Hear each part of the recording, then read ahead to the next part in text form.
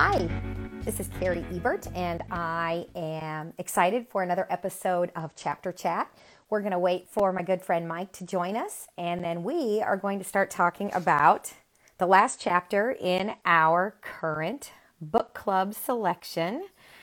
All right, here is Mike. Let's get here. Hope you're all doing well. It's Monday. Got some football tonight, so we are having our episode a little early. Here we are. How's it going? Good. How about yourself? I am doing great. 7 p.m. edition back on Monday night. Yep. We're good. How was your weekend? It was about as crazy as it can be. We did so much traveling and family stuff, and my daughter got engaged, and so the future in-laws are in town, and so it's just been kind of a whirlwind, but we're good. And you got some wedding planning going on, huh? Oh, I tell you, Tuesday night we go look at the venue and decide if that's it or not. So, yep, I'm going to start forking out some money. It's coming. So not only do you have all these life things going on, but you also have one of the best chapters in Chapter Chat history. Plus, Chapter Chat has some other exciting things happening. Some things we won't talk about yet, but You'll tell you at the end. Exciting things in the pipeline. Yeah, it's pretty fun. Pretty amazing. So, Mike, tonight is our last chapter for the book we are currently reading. It is called Most Likely to Succeed, Preparing Our Kids for the Innovation Era. And I texted Mike, I don't know, maybe a couple days ago as I was reading this chapter, and I said, oh my gosh, we could spend the whole hour just talking about page 223. Like, everything on that page is underlined, and I have boxes drawn around. I have arrows. I'm like, that page couldn't be packed with more information.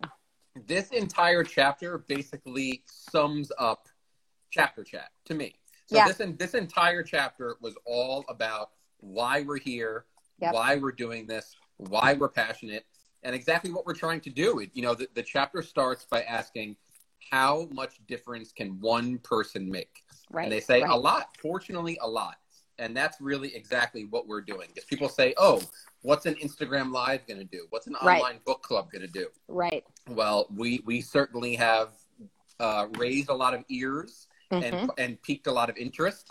We have. This chapter, Mike, tell them what the chapter is called. It's called A New Vision for Education. So that's what's, I think, so exciting about this book, because we've spent so much time talking about the issues with education, right? And what the problems are and why we so desperately need reform. But then you and I get a lot of DMs about this, don't we? But what can we do about it? What are we going to do about it? I mean, you're preaching to the choir. We understand we have issues, but what are we going to do about it? So I think that's what was pretty powerful about Chapter 7 is they actually give us a whole lot of feasible ideas to consider. And so we're going to try to get through. It's a long chapter.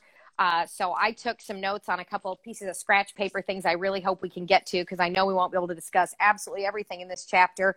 But what do you think, Mike, just from the first couple of pages? Was there anything that stood out to you that you really want to start with? So I remember when you and I first started Chapter Chat, we were trying to think of a word that started with R-E. And we're talking about like revive and this and that. And this book on page 223 really started to use the word reimagine. And I love that. So it's not about reform. We always hear about education reform. Let's reform. Let's make some changes, make it better. But I think it's not enough. This book highlighted just how bad things are and how bad they're getting. We're happening with, college dropouts, college debt, students not being ready, anxiety increasing, dysregulation increasing. So on page 223, they highlight the need to reimagine education. And they say, our opportunity and our obligation to our youth, the most vulnerable population in our country, is to reimagine our schools and give all kids an education that will help them thrive in a world that values them for what they can do, not the facts that they know. And I love that so much. So I had my very first note I wrote was reimagine education. And then on page 235, they had another term I love. We need to modernize education, because if this is your first night joining us on Chapter Chat, our education system originated the whole kind of system as we know it originated in 1893. So I think it's fair to say we live in a little bit different world. So we need to modernize education. And another word I wrote down that somewhere in the chapter they talked about, we need clarity. Yes. In the focus and the purpose of education. And I just appreciate those words, reimagine, modernize, and we need clarity. We need to understand, what are we doing? Because, and they've talked about this in many of the chapters, that the world no longer cares what you know. Because that is what the original, how education is. You got to rote memorize, take copious notes, rote memorize, regurgitate facts on a test, just learn it for the test. And if it's not going to be on the test, I don't care about it, so I'm not going to learn it, right? So that whole idea. But it says on page 223, the world simply no longer cares how much you know because Google knows everything. And you have Google available at your fingertips. So what the world cares about now and what matters most for learning, work, and citizenship is what you can do with what you know. See, for all of these years, the world has cared about what you know. So if you have a really big vocabulary, you're going to do really well on a certain portion of the SAT, right? If you're really good at memorizing math equations and all that, you're going to do really good at certain portions on the SAT, ACT. But guess what? The world doesn't care about that. It's not meaningful anymore. It's not going to get you a job, right? So with debt, college debt, the way it is, it's so extremely, no wonder so many students drop out. I'm sure they're thinking, okay, I'm already $50,000 in debt and, I'm basically flunking out. I might as well just drop out. So the whole idea with what it costs to get a college degree and then to come out and not even be employable. How many college students move back home with parents because even if they do get a job, it's not a high-paying job. So we've talked about lots of these issues for sure. So with this new emphasis on what can you do versus how much do you know? So we know that our schools are based on the cognitive hypothesis, what we learned in our very first book, How Children Succeed, right here. The cognitive hypothesis is what drives our schools. So it's all about how much can you know and how can you perform on tests. But we really need to start focus on what can you do with what you know. So the very first question is, what can kids actually learn to do when they're sitting in a desk throughout the entire school day? Right. Kids, they can listen. We're teaching kids to listen and be able to hear, and we're teaching them to tune out and those sorts of things. But what can a student possibly learn to do when they're sitting in a desk all day, having to listen and then have the anxiety of having to get it out onto a test? Yep, absolutely. Absolutely. So what I thought, again, just sticking to page 223, they talked about the tripod, and I really like this idea. And I think that this is going to help us kind of frame a platform for educational reform, or if we want to call it reimagining education or modernizing education. So here's the tripod, guys. Content knowledge is always going to be a component of education. The authors make it very clear. We're not suggesting that we stop teaching all content. Obviously, there is going to be content knowledge, okay? But what they do talk about in this chapter is it's very important that we decide what content is required to be known versus what can they just simply Google and get the information. Because we need to stop trying to, teach in a way that is obsolete. So content knowledge is one leg of the tripod. The next leg of the tripod is skills. And they actually talk about four, they call them the 4 C's. They talk about 4 skills. And the 4 skills are critical thinking, communication, and not just reading and writing, but they make a big deal about being able to present, right? Like being able to talk in front of people, being able to make your point concisely, clearly, and also being able to, I love that they talk about, because this is the innovation era, being able to communicate in a multimodal way, meaning you should be able to send an email. I mean, I was thinking, this is what I would do if I were a teacher in a class where we were working on writing skills, on communication skills, is I would give you a whole bunch of information, and I would say, I want you to compose an email. because so many meetings should be handled as an email. Do you ever, you know what I mean? Like we spend so much time sitting in meetings, which is not productive. So here's all the information. And I want you to formulate an email that is coherent, concise, organized, and think about the planning and the organizing and the communication skills that are required to write an email, right? So if we really want to start teaching in the innovation era and helping students develop actual skills that will support them in the workforce, why wouldn't we be teaching communication in a more functional way instead of worrying about how to spell words? Because we have Grammarly, we have spell check, we have so many tools available that we don't have to worry about all of those skills like we did in 1893. So just earlier today in my clinic, I had a high school student show me this brand new app that he downloaded called Brainly, Brainly, whatever, Brainly, L-Y. Okay, L-Y, and okay. You take a picture of the math question, you take a picture of the chemistry question, no matter what it is, and it solves it for you instantly. Okay. And he also showed me a website where you can go in and put in the information of the textbook that your teacher's using, and it will answer it. You type in the page, and it gives you broken down answers to every single question on the page. So see, this is the thing. I mean, why are we still teaching skills and having kids show their work when we live in a different world now? Literally, like you were talking about this last week. Oh, you have to do your homework. Well, all the kid does is Googles all the answers and writes the homework down. We call that's just busy work. They're not learning anything. Work. When they could be outside, having like learning things with their hands, riding bikes with their friends, doing play. Which drive down the street, you're not seeing too much of that anymore. No. So we have communication. The next C is for skills is collaboration. And Mike, in this world, how important is collaboration? And we don't just mean like partner up with someone and chat. I mean, we're talking about full-blown collaboration where you have to actually be able to solve problems on a team, because we all know there are people who don't play nice with others. So they need to develop those skills, right? That's right. Collaboration is extremely important. And the fourth C is creative problem solving. And, you know, being able to have mental flexibility, that's something we talk about a lot in the executive function world, right? That we have to be able to have mental flexibility. You need to be able to solve a problem a multitude of ways. Okay, so you're doing this big project on, you know, your laptop and you lose power. Okay, so let's get some solutions. What are you going to do? Let's come up with 5 different solutions. What are you going to do? This project is due tomorrow and your neighborhood doesn't have power. I don't know. Like, we should be able to come up with scenarios, real life scenarios, and say, give us more than one. There should never be only one solution. That is not the real world. If we really want to teach kids how to think and how to survive in this world, we teach them mental flexibility, right? And think of these 4 C's. Critical thinking, communication, collaboration, and creative problem solving. How many American classrooms allow for any of those? Think about it. Well, it's called cheating if you collaborate. Exactly. It's cheating if you collaborate. And when it's just the teacher spitting out facts for the kids to memorize for as long as they possibly can on the tests, there's no chance to have creative problem solving. No. There's no chance to communicate. Communicating is acting up.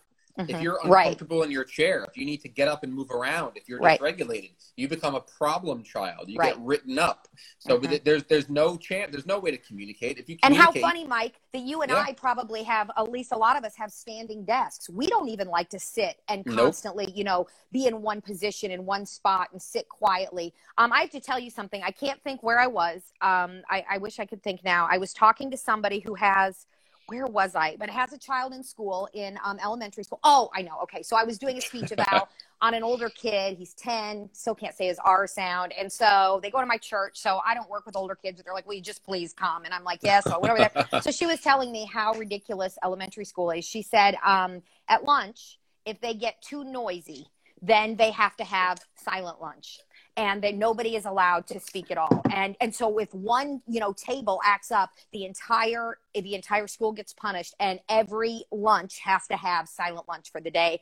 The other one was Yeah, Unbelievable. winter is coming, and so we were talking about, playground, and she goes, oh yeah. She goes, they're not allowed to touch the snow in the winter. And I said, excuse me? She said, Wow. oh yeah, if the students touch the snow, they have to go indoors. They're not allowed to be outside. They're not allowed to touch the snow.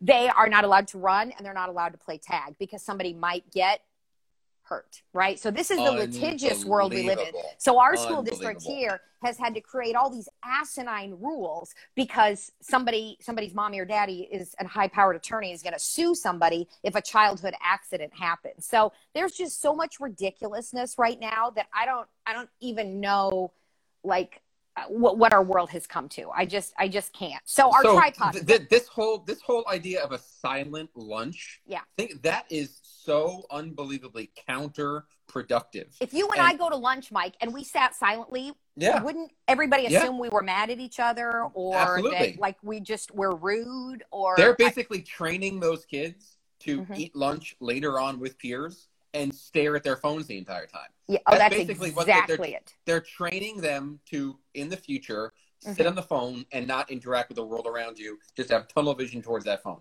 And think about it, at recess and lunch, when else do these poor students even get a chance? Because they have to stand silently. They have to sit silently. They're always having to be quiet, sit still and be quiet.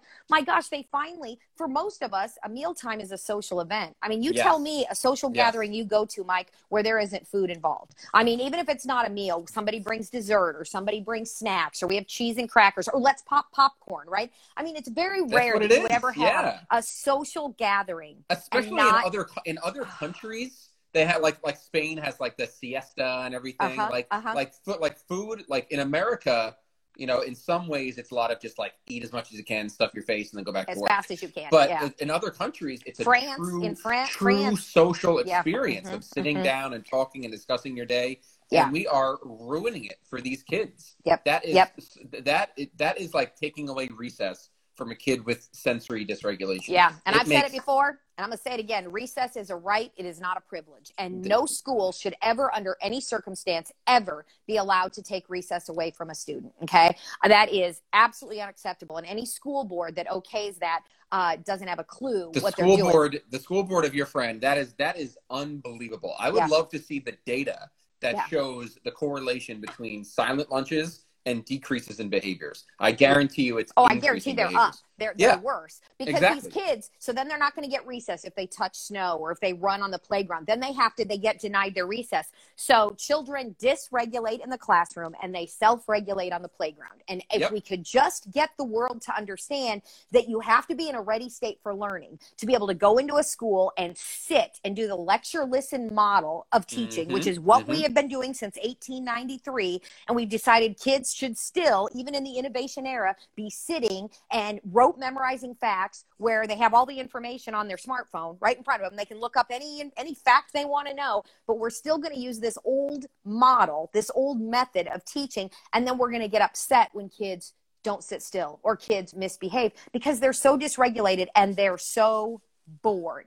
They are so legitimately bored because everything they're learning has no relevance to their life. And they're like, I mean, how am I ever going to use this? When am I ever going to use this? We expect these kids to go home and be motivated to do homework. To do more homework. I was just there 7 hours. So you're going to go to school where you have to do a silent lunch, where you can't touch the snow, where you're losing recess, where you're sitting there all day listening.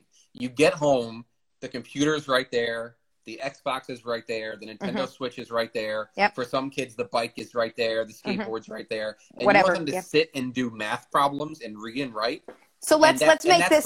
Think about that. It's ridiculous. So, Mike, let's say you have to go to a continuing education professional development course, and it's an all-day course. So you have to get up early. You have to drive an hour to some location. You have to sit there for 6 hours. You get a half hour for lunch. You sit there for 6 hours and an hour home, in traffic. You finally get home. You eat some dinner. And then let's say you have to do a 2-hour written summary of what you learned in the course. And you have to submit that by 8 p.m. in order to get credit for your continuing education course. Like, how absolutely livid would I you wouldn't be? get credit for it. I wouldn't get credit because for you'd it. be like, I'm done. I don't care. have anything left to give you. I sat for 6 hours and listened Yep. to you lecture at me, and now you want me to go and do work? Like what? Yeah. What? And chances are I paid for it. I paid to do that. Mm-hmm. Yeah. Mm-hmm. So no way. I No way. remember one No time way. I did a CEU course here in Philly, and we had like a half-hour lunch. I remember I ended up walking around the city for like 2 hours. I came back late, but I needed it. I needed to get it. It was an apraxia CEU. It took so long of just so much sitting. And I'm a fully developed, full frontal lobe adult. Yep. And we expect kids to be able to do that.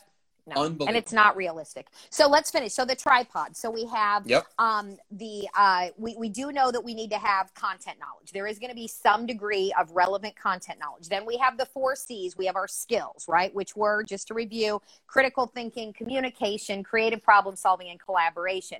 And then the third leg of the tripod, and the authors believe this is the most important leg of the tripod, and it is motivation. Motivation. Yep. Right. They call it will, and they say that will or motivation is the foundation of all learning in the 21st century. Okay. The reason they believe they say it's the most important, but it's the one most damaged by schools today. Because here's what we know. If students are intrinsically motivated, they will continue to acquire new skills and content knowledge. Remember, those are the other 2 legs of the tripod. I really want you guys to be thinking about this tripod, okay, when we start talking about reimagining education, okay? So we've got content knowledge and we've got acquiring new skills. They say if you're motivated, you're going to continue to be a sponge. You're going to continue to want to learn, okay, and to thrive in the innovation era. So the first question we must ask ourselves about any proposed change in education, oh, do I love this? Will this, quote unquote, improvement likely increase or diminish student motivation for learning? And how will we know? So I think if we are looking at small changes, local changes, trying to start talking, starting at one school and eventually working up to where, we start making changes and talking to school boards and things like that. Any proposed changes, this is the question we must ask first and foremost. What will this improve or diminish student motivation? And how will we know? Because if it's going to diminish student motivation, then it's out. It's history. We no longer discuss that because we don't propose any changes that diminish student motivation. And that very first sentence for motivation, the one most damaged by our schools today, that speaks so many volumes. So your child's motivation to learn is damaged by the education system. Think about that. So what are the 3 worst words? I hate school. Those are the 3 words that we hate to hear from students. And because of grade inflation, we now hear kindergartners. Our poor little 5-year-olds are complaining that they're dumb, that they're not smart, that they need a tutor, and that I hate school. No young child. If we do education right, no one should hate education. No one should hate school, right? So, Mike, you're going to love this because we're still on page 223. Like I said, this page was full of it. But it says, and to be clear, we're not just talking about the thrill factor of learning. We are talking about the motivations that include, here they are. You guys ready? Everybody ready for these 3 words? Grit, perseverance, and self-discipline. And, Mike, what would you call those? Right here. Yeah, Grit, They call them character traits. In Paul Tuff's book, we talk about... Same thing with motivation. Same thing with intrinsic motivation. Intrinsic motivation, grit, perseverance, self-discipline, executive function, all executive function skills. Self-motivation, NEF skill, grit is basically resilience or the growth mindset. Perseverance is that persistence from task initiation to non-preferred task completion. And self-discipline is basically self-regulation. Well, yeah, because it's inhibition. It's being able to say, okay, I'd like to play on my phone, but I really need to do this laundry. Or I'd like to play on my phone or play these video games, but I really need to finish this paper. Right? It's doing non-preferred tasks and being able to inhibit. So if you don't have that inhibitory control, you're going to really be stressed in life because you're going to never be able to get anything done. No non-preferred tasks are ever going to get done. And I think these are the skills that start. We start addressing these not when they're in high school and then go, oh, gee, they don't have executive function skills. I posted on this on my social media, I don't know, maybe a month or two ago, that the biggest growth in executive function skills from age 3 to 5. There's another big burst in early adolescence, but from 3 to 5 is when those executive function skills start just growing at an exponential rate. So we really need to be focusing on explicitly teaching executive function skills through play-based learning. And I have a whole brand new self-study course on that. It will be available on my website. I recorded it, and it'll be available on December 1st. It's a 2-hour course that really needs to be mandatory. To get a master's degree in speech. You have got to take in early childhood, in any realm. If you're going to be in a preschool teacher, if you're going to be an early childhood special educator, if you're going to be a child care worker, in a daycare setting, I am telling you, we have got to start explicitly teaching executive function skills, because what did we learn in the book you just held up by Paul Tough? We've been focusing on the wrong set of skills. Since the late 1990s, we've been focusing on the cognitive hypothesis, trying to force feed academics to infants, toddlers, and preschoolers in an effort to make them smarter, faster. And all we are doing is making education screwed up from the get-go, because we're not teaching kids self-regulation. We're not teaching them inhibitory control. We're not working on working memory. We're not teaching the skills that are actually required to learn how to learn. Instead, and what did we do? What did we do? We destroyed kids' motivation, and they're still stuck going to school 6, 7, 8 hours a day. So when they're stuck in an area where they're not appreciated, they can't communicate, they can't collaborate, they can't use their creative problem solving, they have no motivation. What happens? They get dysregulated, they get anxious, they get stressed, and they go home, and all they want to do is be in front of a screen. That's right. And here's what happens is the next day, then, when it's time to get ready for school, do you know how many kids, poor parents who are trying to get the kids out the door on the bus because they've got to get to work, right? And how many times the kid says, I have a tummy ache. My head hurts. I don't feel good. Let's be clear that is stress, right? Oftentimes kids don't say, oh, gee, school is really stressing me out. What they say is, my tummy hurts, my head hurts. So it's amazing how many kids don't like school. Somebody just said right there, my kids do not like school, and that's not okay. So we better start asking the question, when we start looking at reimagining education, when we start proposing change, what is the question we're going to ask? Will this quote unquote improvement increase or diminish student motivation? And we are only going to look at changes that increase student motivation. So we keep talking about, I hate school, I hate school. Do you know who doesn't hate school? Kids in Finland. There you go. Kids in Finland love school because they get to take the classes in the order that they want when they get to high school.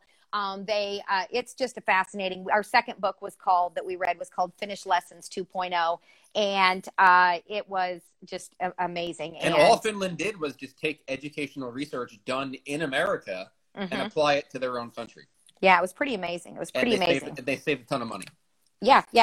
Oh, absolutely. And that's what one thing Mike and I have talked about through all of these books thus far is that when we start talking about reimagining education, we don't need billions and billions of dollars. I mean, what we're talking about is really looking at creating change so that it is relevant for living in the innovation era. So we're looking at teaching kids skills that are actually functional instead of just simply rote memorizing. So the good thing is we're not talking about, we need millions and millions of dollars thrown into STEM initiatives because we've been doing that for how long? And our test scores still don't improve. It goes nowhere. No matter how much NASA money. Science Labs goes absolutely $1 nowhere. million If you're going to put money into education, it needs to go to the teachers. Money to the teachers, funding to the teachers.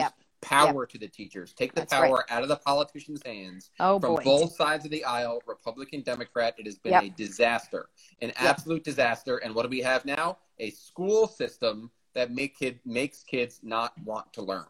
Simple as that.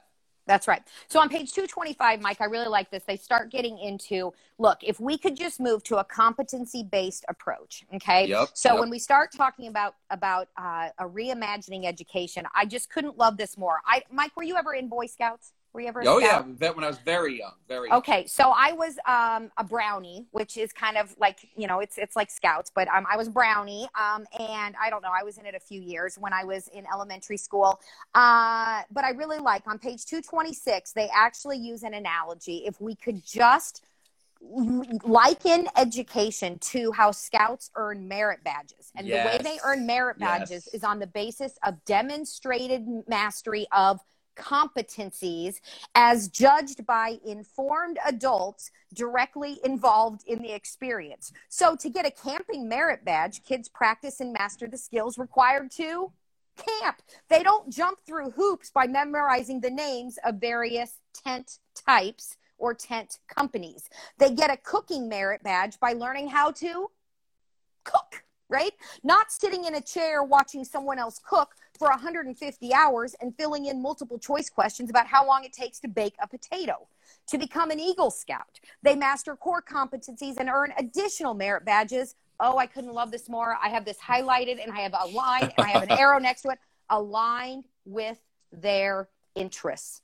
Yep. Oh my goodness. Yep. When we start looking at imagining a new education system, we have got to start looking at individual interests, talents, and preferences, because that is what is going to make education flourish. Why in the world would we want every student to learn exactly the same thing? The world is so immense and there's so many skills required to function, right? We can't have everybody learning the exact same skills. If you are talented in, fixing things, like my dad was, he was a TV repairman back in the days when you fixed TVs, because my dad was born in 1928.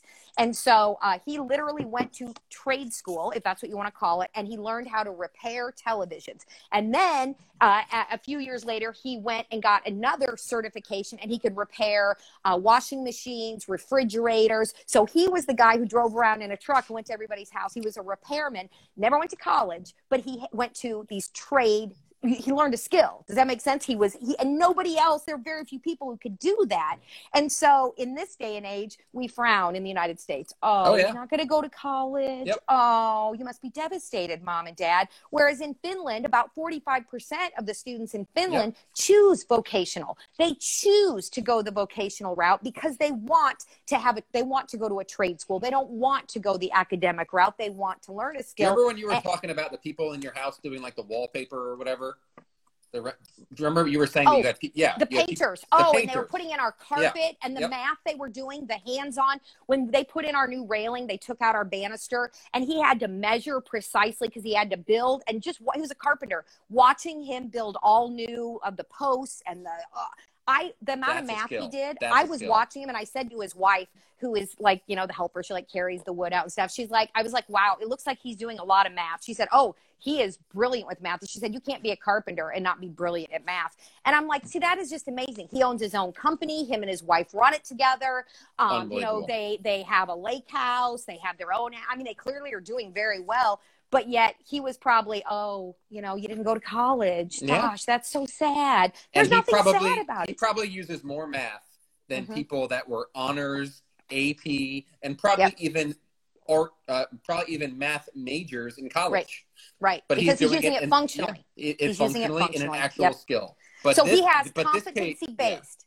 Yep. And that's what we need to move to, is competency-based. And if you are reading this book, let us know, those of you who are on with us live, if you're actually reading the book with us. I always love to know if anybody's actually reading along, because Mike and I read the chapter 4. And everyone say where you're from. We did that a few weeks ago. And we do love to know where you're from. I love that. When everyone very quickly, you don't got to say any more information. Just write like, oh, I'm from Philadelphia, PA, New York, New York. Just write where you're from. I always find that so interesting. I do too. But this page 226, I'm not going to lie to you. I read this and I was just like, holy shit. Yes, it's for real. This merit badge thing.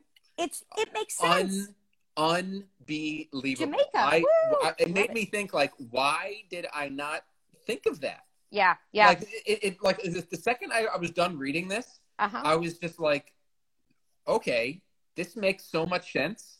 We really don't need grades anymore. No, we really Seriously. don't. What we need is competency-based mastery. But if we move to this merit badge idea, where, say, for example, okay, there's a calculus badge, there's a, a Civil War badge, or, this, that. You can have your academic badges and you can have your skill badges. Okay, you earned it. You showed a competency here. We don't need grades anymore. Stop. So here's just give them the badge. That's it. So on page 227, they say shifting to a competency-based system would invite the question of what should be the core merit badges for kids in school. And this is what Mike's talking about. What competencies would we want all kids to develop? Would we prioritize chemistry over collaboration, calculus over creative problem solving, Chaucer over critical thinking, Civil War trivia over communication? So and I have 2 stars next to this paragraph. A competency-based system would force us to rethink school in terms of 2 fundamental dimensions. Everybody ready for this? Number 1, do we want students learning to be shallow or deep? And number 2, do we want their primary focus to be subject, content, or critical skills? Because clearly what makes the most sense is we want deep, okay, and we want critical skills, because we can get all of the content from Google, from Alexa, from Siri, whoever you want to get your information from these days. It's readily available at your fingertips. So we don't need shallow memorization of facts that you only memorize so you can pass the test, which I'll be honest with you, that's what my high school was. I mean, when I think back to, that's all I remember doing was cramming for a test. What does cramming for a test means? Okay, hurry, get all this information in your head, say it over and over, make flashcards, repeat it, so that when you go to take the test, you remember the definition, or you remember the date, or you remember whatever. But to this day, I took lots of history classes, but I honestly don't know a lot about history. Now, my husband, who majored in geography in college, he was a geography major. He knows more about history because he swears the best way to teach history is by teaching geography, because you can't separate history and geography out. That's true. So it's just so fascinating that there are so many wonderful ways to teach, but we are stuck in this lecture listen model, rote memorization model of cramming and then regurgitating and then forgetting everything you just memorized.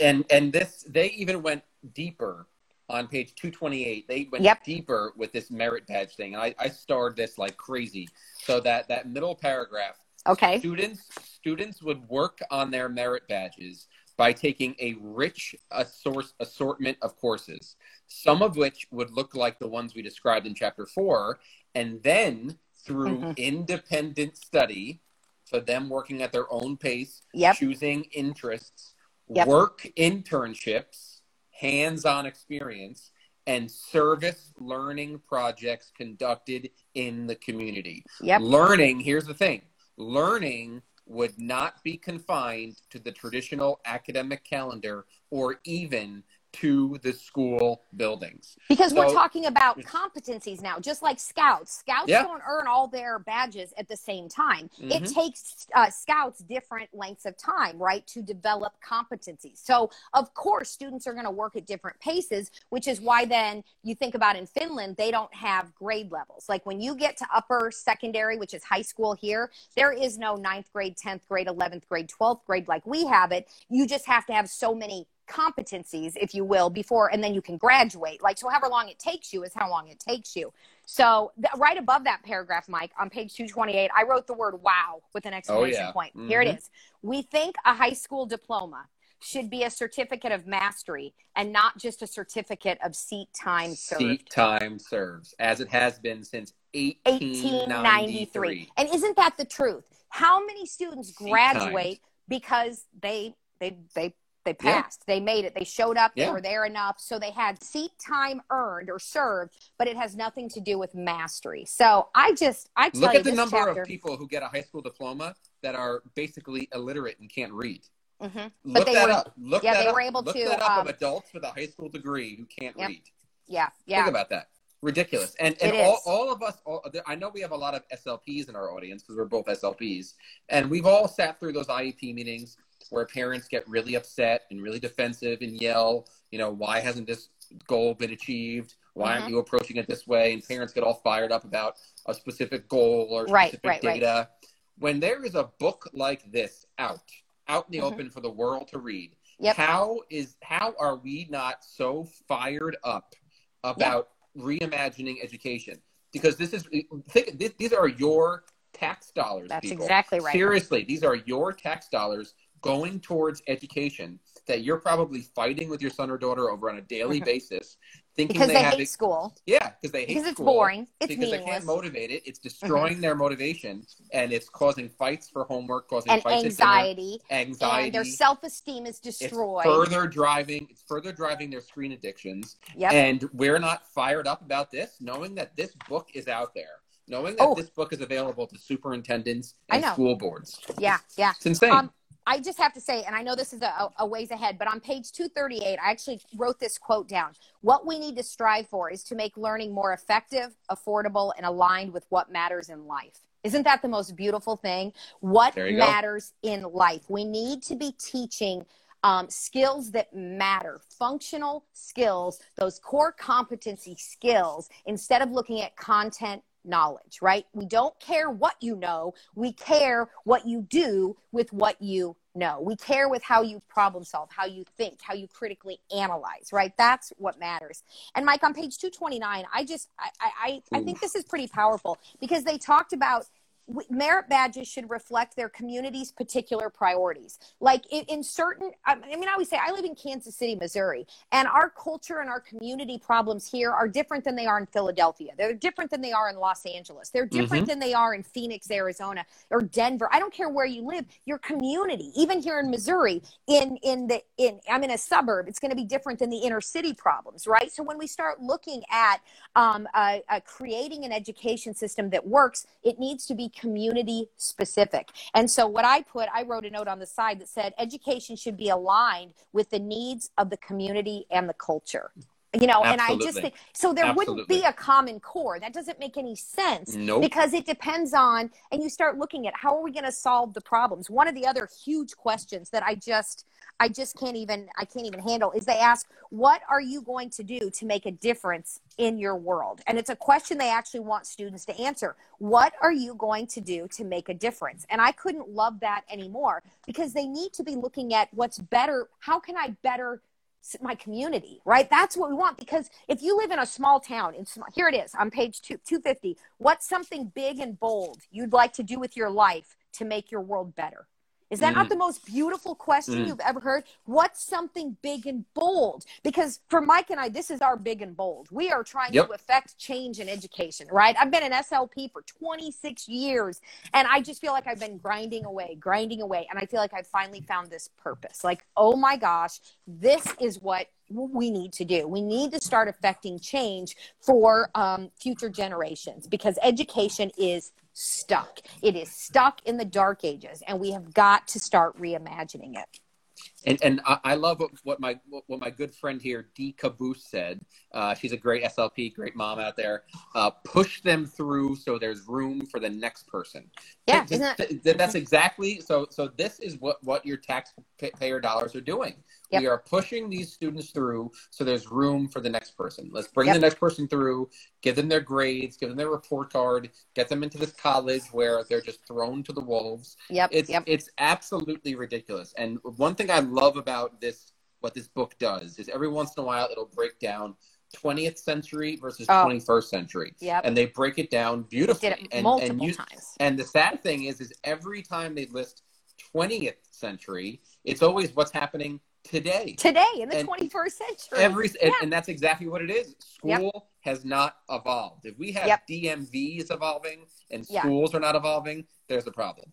There is a problem. And so I have to say, Mike, that on page 230, so this book, the subtitle of this book is Preparing Our Kids for the Innovation Era. So I think a lot about this, the innovation era. And I'm like, they have such a phenomenal solution here. They say that what students would do, in this competency-based system is they would have a digital portfolio that follows them through school. The portfolio would represent a collection of the students' best work. It would be their papers, speeches, projects, works of art. It would be evidence of mastery of the skills that matter most. Today, a student can use free services from companies like Seesaw, Pathwriter, Google to construct online portfolios of their work, providing a basis for formative assessments. You guys, we live in the digital age. Why are we not making every student have a digital profile? I just have to tell you, when I was in high school, I was the weird kid who loved school. There was never a time I hated school because I've always been very self-motivated. I love to learn, right? So I was always that student who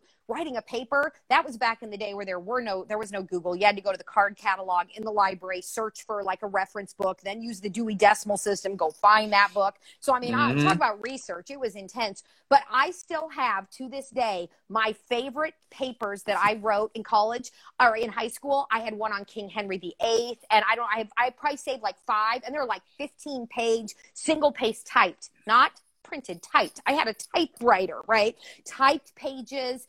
And I saved some of those.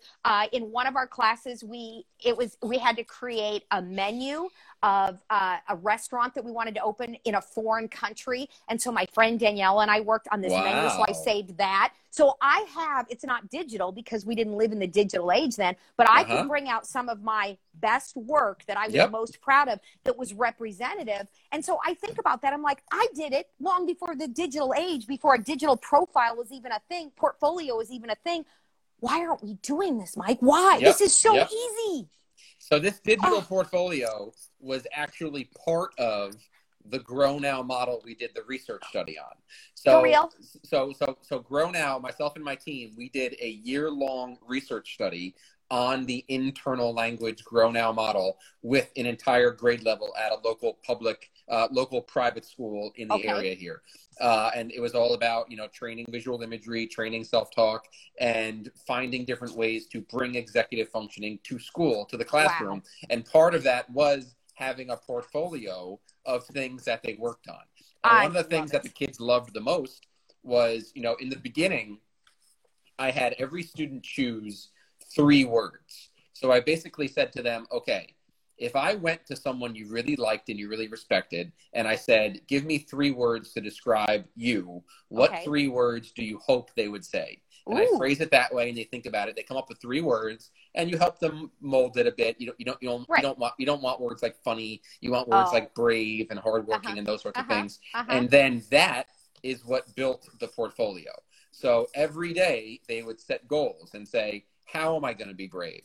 How am I going to be hardworking? How am I going to be caring?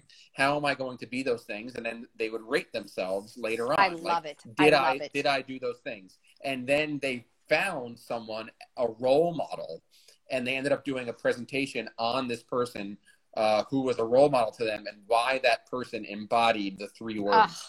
And it was these kids. I had one kid one kid was Stephen Colbert. He talked about why Stephen Colbert was his favorite. One kid talked about the Broadway actor who played SpongeBob on Broadway.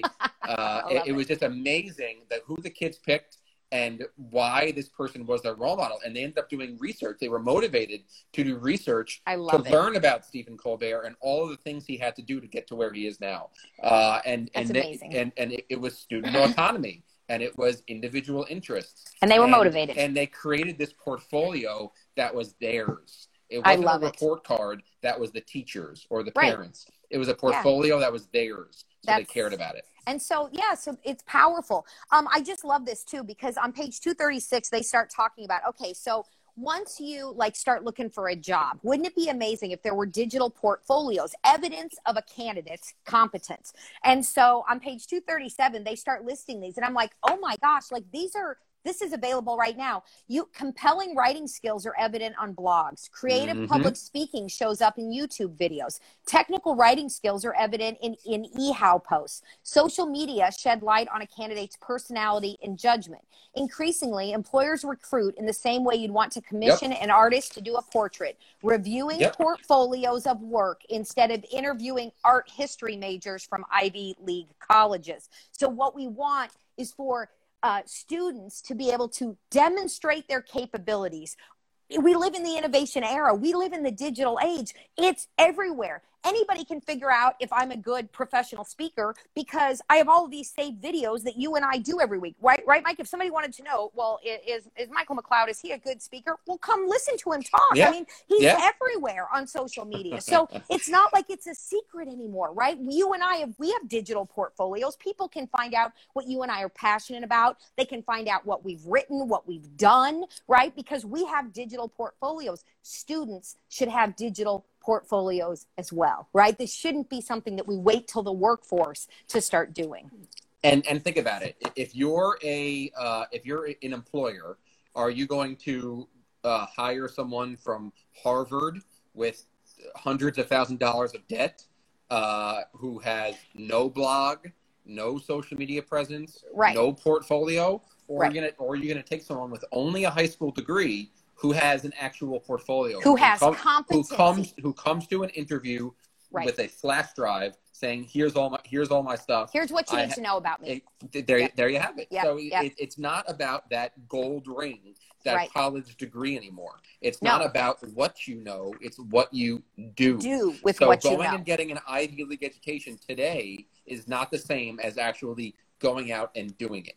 That's right. That's right. So in this chapter, they go on and talk about how absolutely pathetic research and development in the educational world is. So the fact that there is hardly any money spent on research and development is why we don't have any change, because where is all of our funding going? I mean, all the money goes to, and they talk about, oh, this is crazy. For every dollar we spend on military research and development, we spend half a penny on investing in how to improve our kids' future. So we spend half a penny compared to what we spend on defense. Okay, so no wonder our education system is stuck, because we don't spend any money on research. You actually have to spend money on research. And what ends up happening, and somewhere in here they say this, is they end up just spending all their money on extremely expensive consultants, right? And they spend all their money on standardized tests, right? Oh, so we have to pay the testing companies. We have to get all these tests because we're not looking at the competencies like we've been talking about today. We're looking at still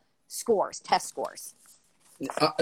All of this money going towards the military, it's really insane how much is going to them. And I've known people who are in the military, and I constantly hear about how, the meal is comped, the hotel is comped, all of these things. And we're not here to bash the military. No. None of that sort of things. But money, at some point, we have to start to recognize that not all schools are created equal. Right. We have to start to realize that a lot of schools are hurting.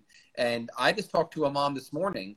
Her son finally got into a private school in the area, and it's not working because there's so much turnover. It's and teachers are quitting at record paces. Yep. Schools are doing whatever they can to hire teachers. And why would a teacher, someone who dedicates their life, knows they're never going to be upper class, knows they're never going to be super comfortable with finances, why are they going to want to devote their life, honestly, why are they going to want to devote their entire life to an educational system that they know is broken? Yep, and it's been broken for a long time. Yeah. On page 235, how about this? At the school level, finding enough unallocated budget dollars to cover a field trip is a stretch, let alone to fund the outside-the-box initiatives that might actually transform learning. So, I mean, isn't that an issue that we don't even have, because we spend all our money getting kids iPads, making sure every student in the district has a Chromebook or whatever it is. So we give all that money goes there instead of investing money in the students themselves and the teachers, right? Absolutely. I mean, and if we look at how much money needs to end up then be spent on people who are not able to gain meaningful employment because the most crucial years of their lives were wasted. You know, we talk about how much money is spent on unemployment, all the money we had to spend during COVID, all of the issues of, welfare, Medicare, Medicaid, all of these things that people need because they graduate with a high school degree, if they're even able to do that in the environment they're in. And then what are they able to do with that degree? Absolutely nothing, because they could have had a 4.0 in high school, graduate, and not have anything to do. And I can't tell you how many students I work with at my practice that coasted through high school, absolute breeze, wasn't an issue. They went to school, got great grades. It was easy for them to memorize. They went home, played their video games, and then here comes time for college, things fall apart. Yep.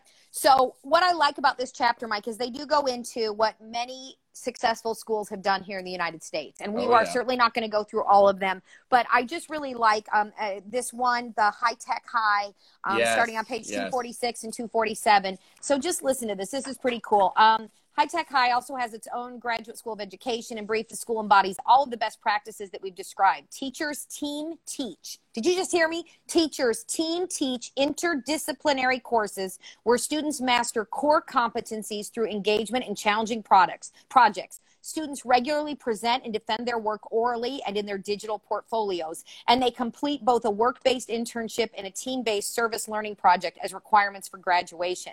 The documentary film, Most Likely to Succeed, which I think everybody should watch, they describe this specific school in that video. But I just think they give, if you haven't read this book or haven't read this chapter yet, it is so worth it, because Mike and I could never go through and tell you how many success stories there are. But considering, I think it said there's 137,000 schools in the United States, and they can mention about, 24 that are doing well. So, I mean, it's not like a very big percentage have figured it out. But on page 248, I think this is pretty cool. They talk about that these deeper learning network schools are committed to the following principles: mastery of core academic content, critical thinking and problem solving, collaboration, effective communication, self-directed learning, and an academic mindset. So they kind of then go through and explain. Growth mindset. Absolutely. Right. Yep. So there are some really good things in this chapter that did open my eyes to oh, there are some solutions, right? But, and can you affect change? Can we do it? Because, where is it, Mike? Because you and I have been saying this all along, and I wrote down what page it was because I was like, we have to remember to mention this. Page 257. So we haven't gotten there yet, but on page 257, at the very bottom, it says, real change won't happen at a school without a sense of urgency and shifting culture. And urgency won't come from top down. Where's it going to come from, you guys? It is going to be grassroots. It is going to come from the bottom up, because education is too deep in politics. It is too many layers of red tape. We can't affect change starting at the top. It's not top down. It is going to be bottom up. It's going to be starting in one school district, or in one school within a district, and affecting change. And then it goes to another school in the district, right? So it is going to be grassroots. I do not think we are going to see a change in education because it's too big of a system and nobody knows how to dismantle it and start over.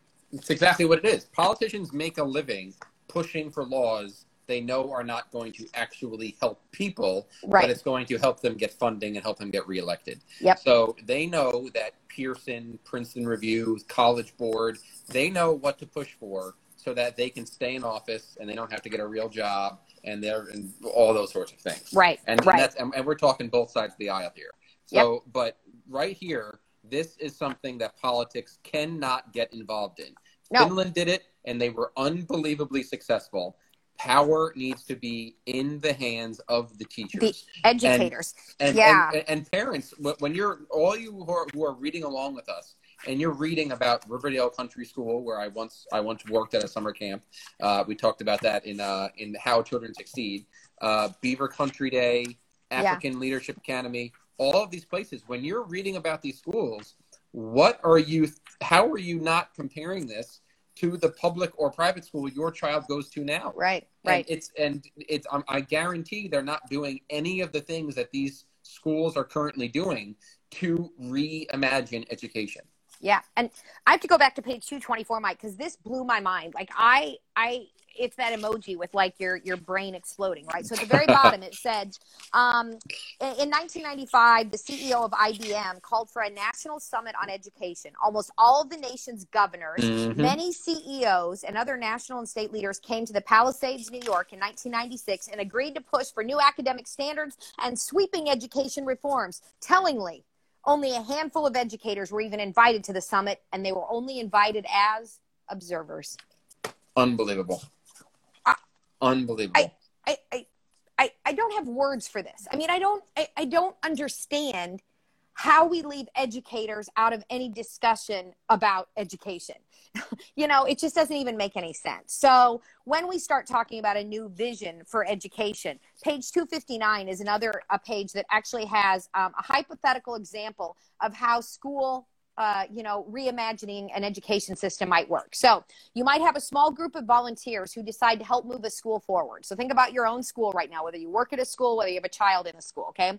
Number one, they organize a community event around a compelling speaker or a powerful film. Say, at the risk of being self-serving, the acclaimed documentary Most Likely to Succeed, which if you have not watched it yet, I highly recommend you do. In small groups, they discuss how the world has changed and what skills students need in order to thrive in the future. Such discussions bring urgency to the need to reimagine the school's current model for helping students develop essential skills, igniting discussion about community values and aspirations. Number two, they conduct focus groups with students.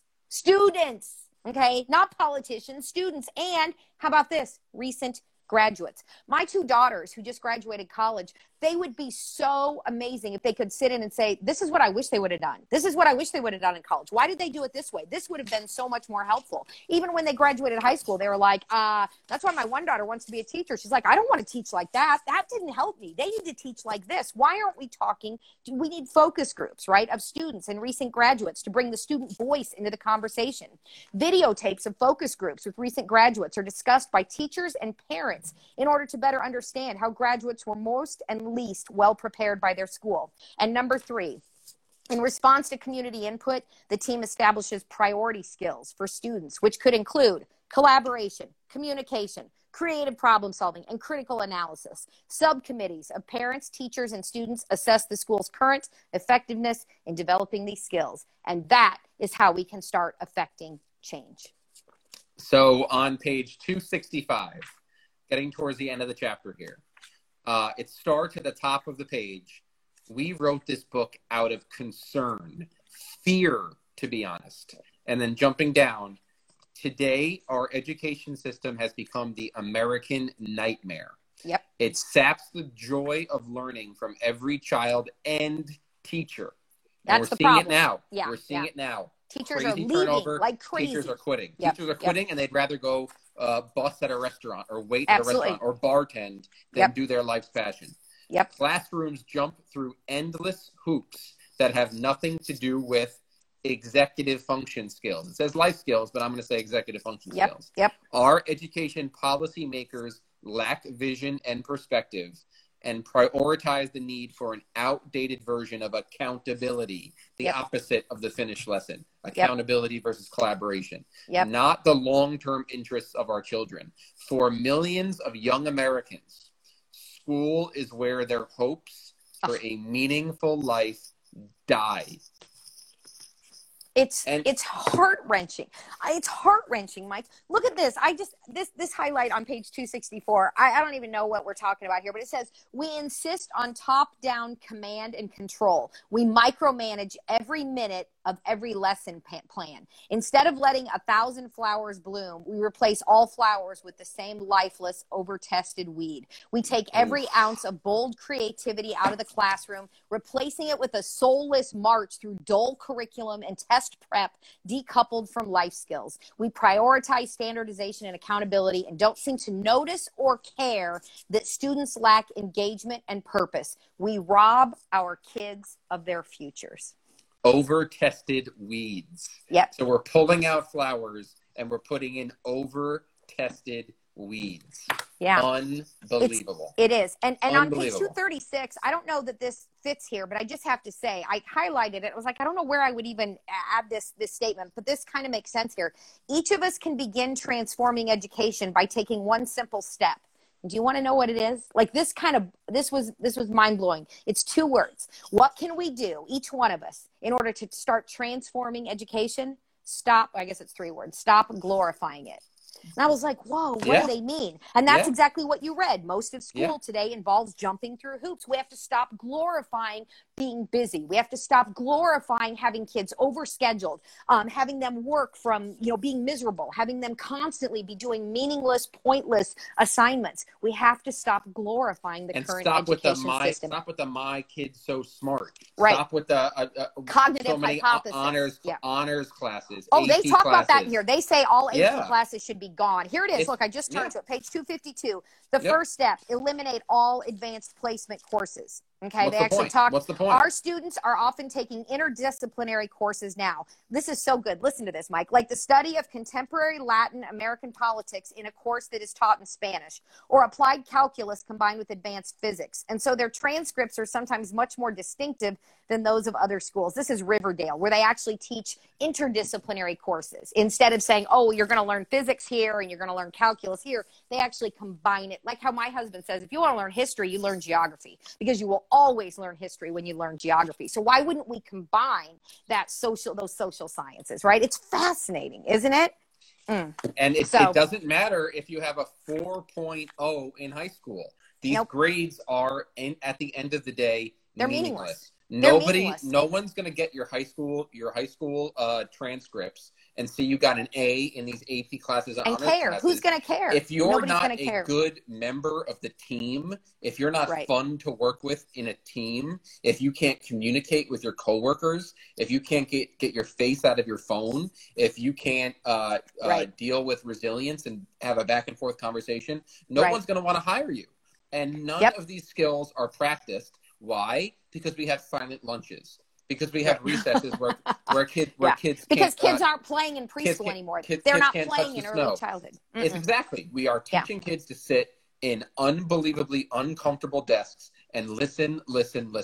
And none of these skills, and this is what it is. School is where their hopes for a meaningful life go to die. And that's exactly what's happening, because we are not teaching any skills. So page 254, here are the new basics. And I love this. What I wrote, they didn't say this, but what I wrote next to it is strengths-based approach. So here are the new basics. Creative problem solving, collaboration, iteration, which means you should be able to do things over and over until they're mastered. That's a fancy word for repetition, right?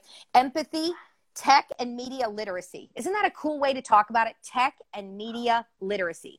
Like we talked about earlier, you better be able to send a concise email that is relevant, meaningful, get your point across, that doesn't take you 9 paragraphs. Do you ever get those emails, Mike, where you're like, I don't have time to read this. Like it's paragraph after paragraph. And I'm like, every day what is this? What is this? This is not a meaningful email. Like short, sweet, concise, to the point, right? So what else do we have here?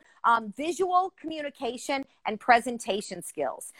Standardized testing is missing the big point, okay? Because what they do is they focus on determining what students don't know. Why do we want to focus on what they don't know? We use a strengths-based approach, and we build off of current strengths, talents, interests, and preferences. And that is how we make learning relevant and meaningful to every student.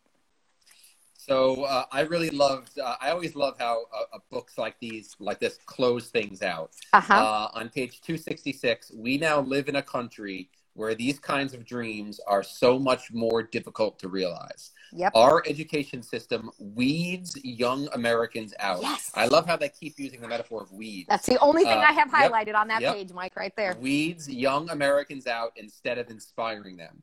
It makes the bottom rung of the economic ladder more elusive, coating it with academic grease. That is genius. Think about that. Genius. You know that ladder that we're all trying to climb to get to our hopes and dreams, where it's coated in academic grease. Meaning you're never going to get there. Genius. That is genius. And last thing I want to say, Mike, because we bring this up every week, but on page 265, it says each generation of Americans is capable of doing amazing things if we just stop putting up irrelevant roadblocks. So in 2 paragraphs down, it says, today our education system has become the American nightmare. And are you ready? Here's the sentence. It saps the joy of learning. Oh, you've already talked about this, from every child and teacher. And we talk about how as long as there's joy in learning, children will always love to learn. But you sap the joy, you pluck the joy out of learning, and all of a sudden we have every kid in America, who hates learning, right? You're going to have those few students who really like lecture listen, who are really good at rote memorization, who say, I love school, this is my cup of tea. Okay, that's great, because there are going to be some kids who do learn that way and who enjoy that way of learning. But for the majority of our students, it's become the American nightmare. So what an amazing book. We have finished it. I did not want it to end. I'm serious. This was my favorite. I honestly think of all 3, and I think it's because of the order we read them in. I feel like if we had read this first, it might not have been my favorite, but I feel like we had it we had such a good foundation with Paul Tuff's book, and then with the Finished Lessons book, and now this. So you guys, next Monday, we will start our new book, our 4th book of Chapter Chat, and it is called Declarative Language Handbook. And Mike, tell us about the author and what you have set up for us. Yep. So the author is Linda K. Murphy, MS, CCC, SLP. She's a fellow speech and language pathologist. Yep. And like I say about the Declarative Language Handbook, a lot of SLPs hear declarative language and they think, what is that? The best way to describe it is it's the opposite of directive language. Directive language, go clean your room, go do your homework. Directives. Yep. We teach kids to use declarative language. Why? Because it sparks visual imagery. And it sparks all of that, and it's fascinating. And look how short it is. So Mike and I, sweet, to the point, and we're changing things up. I think we'll probably read the first 2 chapters because they're not very long. It's only going to take probably a couple weeks, maybe 3 weeks at the most. We'll finish this up before Christmas for sure, before the end of the year. And then Mike is setting it up so that one evening on a Monday, Linda is going to join us. So there will be 3 of us one night, and we will let her just tell us all of her wisdom and share that with us. So did she have a session at ASHA? Do you know, Mike? Someone asked, did she have a virtual session? I kind of think she might have. I don't know. I don't know if she was there. She might have. No, she might have done a virtual one though. So we'll have to ask her. But yeah, I am excited about this. And then can we tell them about tomorrow? Are we for sure on for tomorrow, Mike? Oh, we're on for tomorrow. Confirmed that? Yeah, let's tell them. Go for it. There is an early childhood guru. His social media handle is Mr. Chaz, right? Chazz. He's probably not here anymore, but he was on with us earlier. Oh, he was on earlier? Yeah, he was here. He was writing a few things, yeah. Oh, very good. So he has invited us to join him live tomorrow at 1:30 Central Time. Only 15 minutes, so Mike and I are going to have to fewer words. Not going to be talk. We are verbose, but I am super excited to get in front of his audience, and he just had 3 questions for us, so we are going to try to buzz through those. So if you're available tomorrow at 1:30 Central Time, 2:30 Eastern Time, we will be on Mr. Chazz's live, so it's going to be a lot of fun, and I'm super excited. Everyone follow him. He's unreal. He's unreal. He's amazing. You actually introduced me to him. Oh, yeah, because I think I kept sending you things like, look at this video. And he's like really good at like doing he videos and he talks and he just walks and talks. And he's brilliant. He's beyond brilliant. So please make sure you follow him and let us know if you're going to. But hopefully if you're available tomorrow, you can join us and catch that because that'll be fun. And it's just the beginning. Everyone's always asking, what do we do? What do we do? Keep tuning in to Chapter Chats and Monday. Share this with your friends, your colleagues. Share it with your friends. Spread the word, because the more people who I just sent them a message about you guys the other day. There you go. Look at that. Love it. Look at that. See, the people like that. Maybe that's how he found us. You never know. Our friend from Canada. That's amazing. That's so amazing. Yeah. So amazing. Every single person who comes, I know Callie Knight tuned in from Hawaii tonight. She's on vacation and she's still tuned in. Isn't that amazing? That's dedication. That is dedication. Tuned in right at 7 p.m. All you people out there, we have really formed a community. And the more people that come and check this out, change is the more likely we can affect change. And it's going to happen. We're not stopping. Well, we're not stopping. We're fairly young. You know, we got a few years left in us, so we're just going to keep plugging away. 3 books deep. We're going to change it up for the next one. Yep. But hey, everyone keeps asking how. It's happening right here. It is. So, Mike, this was wonderful. Go watch some football, and we will see you guys next Monday night. What's his name? Well, you just want to type in Mr. Chaz. Mr. Chaz. I think it's like 2 Z's. 2 Z's. Yeah, I don't know. I didn't look. I mean, I just know him as Mr. I know people by their social media handles. I don't know anybody's actual name. Like, so, you know, it's. He's awesome. He is phenomenal. When you find his profile, you'll know him. Oh, you'll know, and you'll be amazed. And you won't be able to stop watching because he's unreal. So happy Thanksgiving to everyone. If you're here in the United States, we wish you – they're at Mr. Chaz. Thank you for whoever did that. That's great. If you are not in the United States – I am thankful for you, Chapter Chat, and all you people. Yeah, the Chapter Chat community is something that I'm extremely grateful for. I'm grateful, Mike, you and I somehow ran into each other on social media a year and a half ago during the pandemic. I mean, how insane is this? We've never met in person. Someday, it's on the bucket list. Someday. That's going to happen. So, Mike, I wish you and your family a wonderful holiday. Take some time off. Enjoy your family. As well. Give your daughter a big hug for me. And I'll see you next Monday night. No, I'll see you tomorrow. I'll see you tomorrow. I forget. True. Awesome. All right, guys, take care. All right, bye-bye.